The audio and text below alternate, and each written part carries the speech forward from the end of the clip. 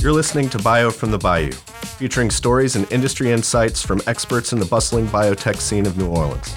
The entire Gulf Coast region is buzzing with expertise and excitement. We're here to bring you frontline access to this vibrant ecosystem direct from NOLA, the city that provides a little lagniappe with everything we do. Where people come for the science and stay for the food, festivals, and resilient culture. I'm Patrick Reed at LSU Health. And I'm James Zanewicz from Tulane University. Today, we are both hosts and guests as we explore the world of business development and partnering meetings. So you've been doing business development for a long time, James, obviously my mentor in a lot of these activities. Business development, it's not something you normally see done in academia the way you do at Tulane. Tell us about why you do it, how you do it.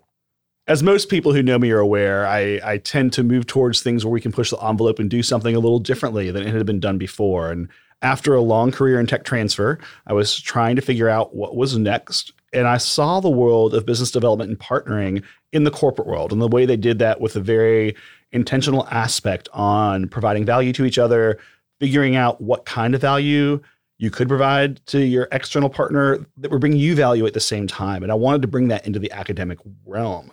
When I saw the job posting, I ignored the requirements they had, realized that my vision was something that could bring a lot of value to my alma mater of Tulane, and came in and pitched them on that, and they liked it and went with it.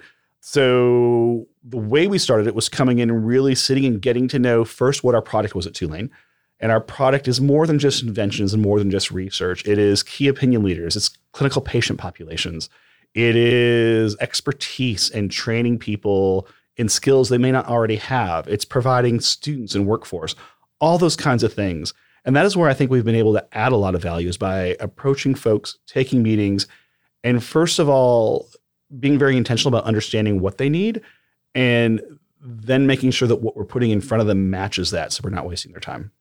I think it's interesting. Obviously, I've been in academic tech transfer for 20 years, and that's been my near primary focus. And it's only been the past few years that I got involved in business development. And the way I always think about it is tech transfer, it's wonderful. Obviously, we all know we need to do it. We like the profession. It's important, and it gets things to the public for their benefit.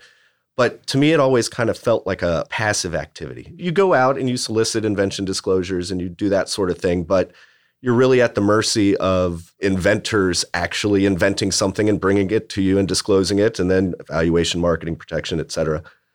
But this, I think the business development function is more operating at the top of the funnel. When you're talking about these other skill sets and value adds that you can bring to the institution, bringing in external partners at the get-go, getting faculty to think about more translational aspects of their research, putting them together, partnering them with a company early on, so they actually stop and think, well, what are the future ramifications of this research project? Are there other aspects of it that I haven't thought about because I've only been focused on the fundamental aspects of the science? So I think that's one of the ways that I approach business development at LSU Health. Yeah, absolutely agree, Patrick. And I think as you and I were both on a recent panel entitled Death of the TTO, or Death of the Tech Transfer Office. Very controversial. It was, and as we often are. I think the point we were getting across there is that in the 90s and even the early aughts, tech transfer was you get something, you patent it, you wait for someone to come to you to license it. Maybe if you were really, really creative, you marketed it a little bit. And what you and I have both been able to do is kind of flip that on its head. And I actually do think that traditional tech transfer has died in a way, and that what we are doing is the tech transfer 2.0. It's knowledge transfer. It's what it's called around the globe, in a sense, where you're not just focused only on commercialization, but everything else that feeds into that commercialization pipeline. And if you do all those other things, your commercial activities are far better positioned down the line because you have those connections. And I think it's important to note that, of course, other institutions have done this. They've done this in the past. This has been an activity. I mean, yes, people take the time to try to bring industry or other external partners onto campus and get them involved in various different ways.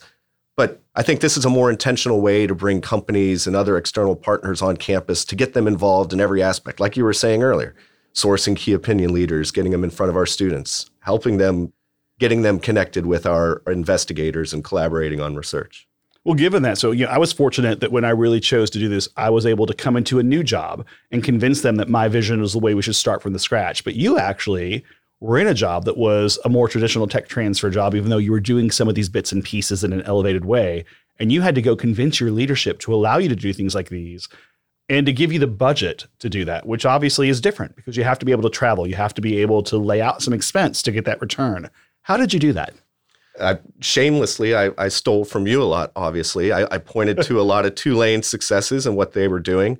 We had naturally partnered together locally here in New Orleans, and that was going well. And I think telling that story, that, again, the top of the funnel metaphor where I'm trying to bring in additional research dollars, not just licensing revenue, I think resonated really well. So trying to grow the research base, trying to find alternative funding sources for my investigators in this time where federal dollars are a lot more difficult to go after. I think it resonated at the time, and I have to credit my leadership for allowing me the latitude to undertake this. So you and I go to a lot of our meetings together. Tulane is a bit of a larger institution. You go to more meetings than I do. How do you approach your company meetings? As I sort of referenced before, but in reality, it is a lot of front-end homework. It's almost going back to school before you even make your meeting ask. It's figuring out what the value you can bring to that partner is, which is understanding what their needs are. And that is more than just sourcing an invention into their company. As we've talked about, it can be, do they have areas where you have key opinion leaders where a half hour on the phone could be beneficial? It could be, are they looking to hire folks in areas? Do you have specialized equipment? Are they in clinical trials? And are you in an area, much like New Orleans, where you have a really diverse patient population? And working in that realm can be really helpful. Doing your homework in that way, but also presenting information in the way they want to receive it. The days of the one-page slick are over and dead. They're gone. People want that 5 to 7 page pitch deck. They want you to lay out, here's what we have. They don't want market research behind it. They have people who do that. They want you to dig into why it's good for them, how it fits in their pipeline, and what the science is, and be able to convey that as quickly as possible. And we've spent a lot of time in our shop honing, refining that, working with amazing industry leaders like Gayatri Varma, Sharon Simones, Kirsten Loita, across the board, right? Getting lots of feedback, having them look at things, refining on back down, and figuring out what that best way across the board is to present the information. It's not always perfect, but it's a lot better, and people are really appreciative. Actually, the first meeting I did where I did that, I was told it was the most prepared a university had ever been walking into a meeting, and that was with Novo Nordisk. Well, and they've got a lot of noise, right? I mean, when they go to a meeting like Bio or Bio Network or what have you, they're meeting with hundreds of people.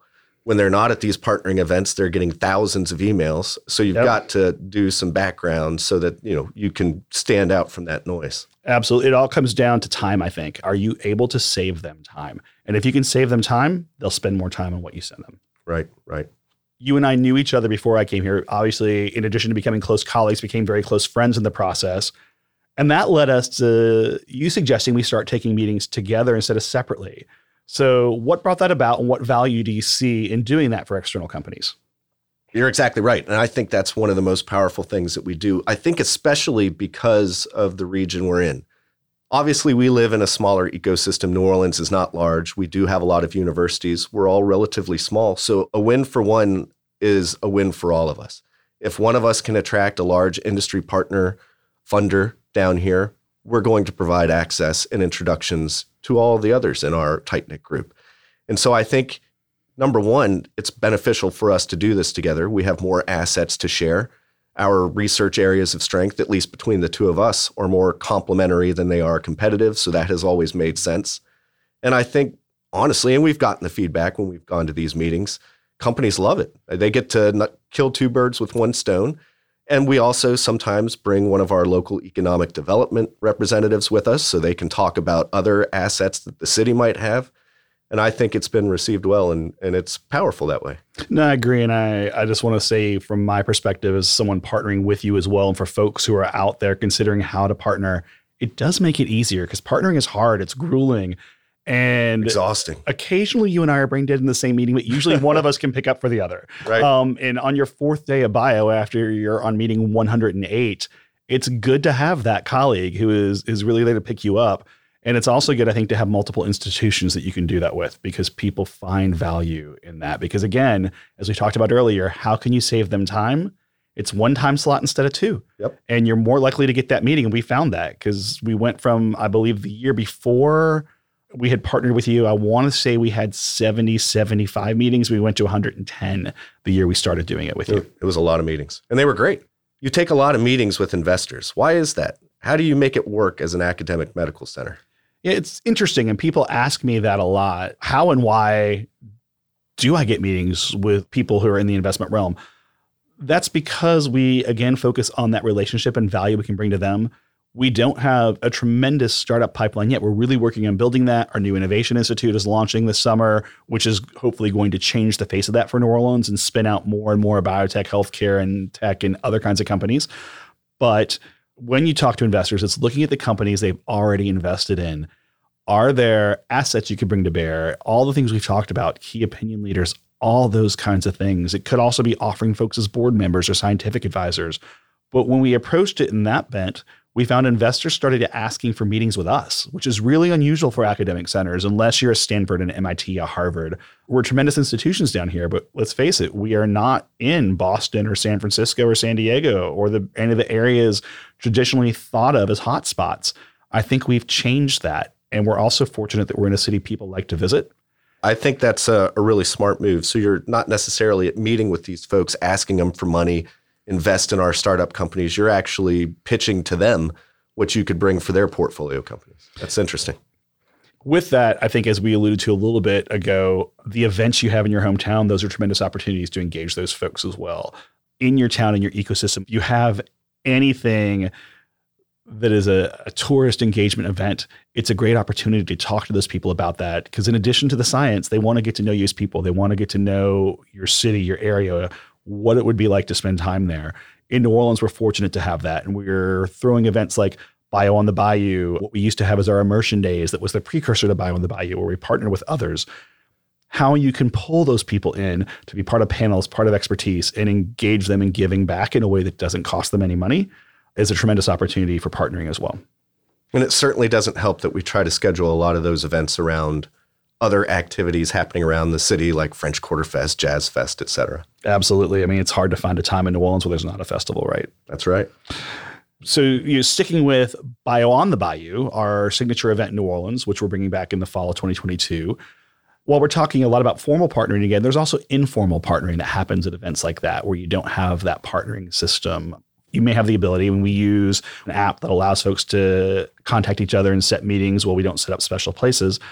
And I think finding some way to enable that partnering is a tremendous value. And in addition to that, we've done other things pre and post to engage the community with some select scientists and leadership. And Patrick, I don't know if you want to talk about how we set up some of those breakfasts and dinners and things like that.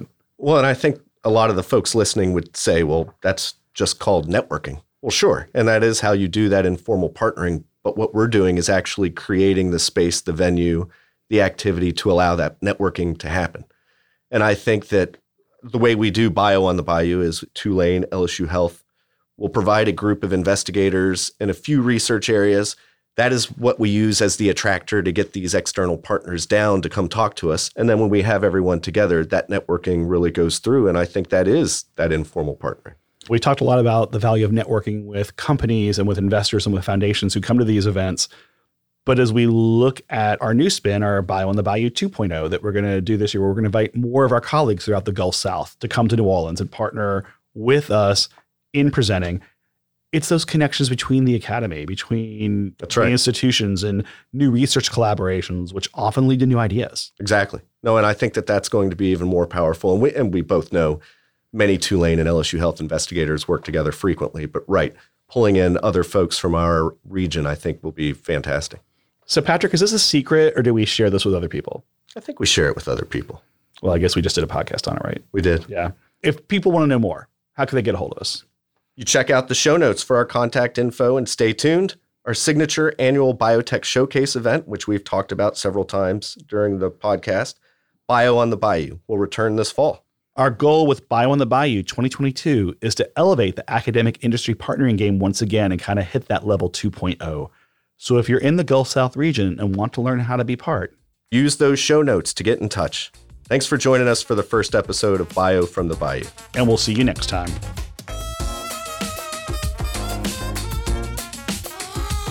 Thanks for joining us for Bio from the Bayou, and we hope you'll join us again.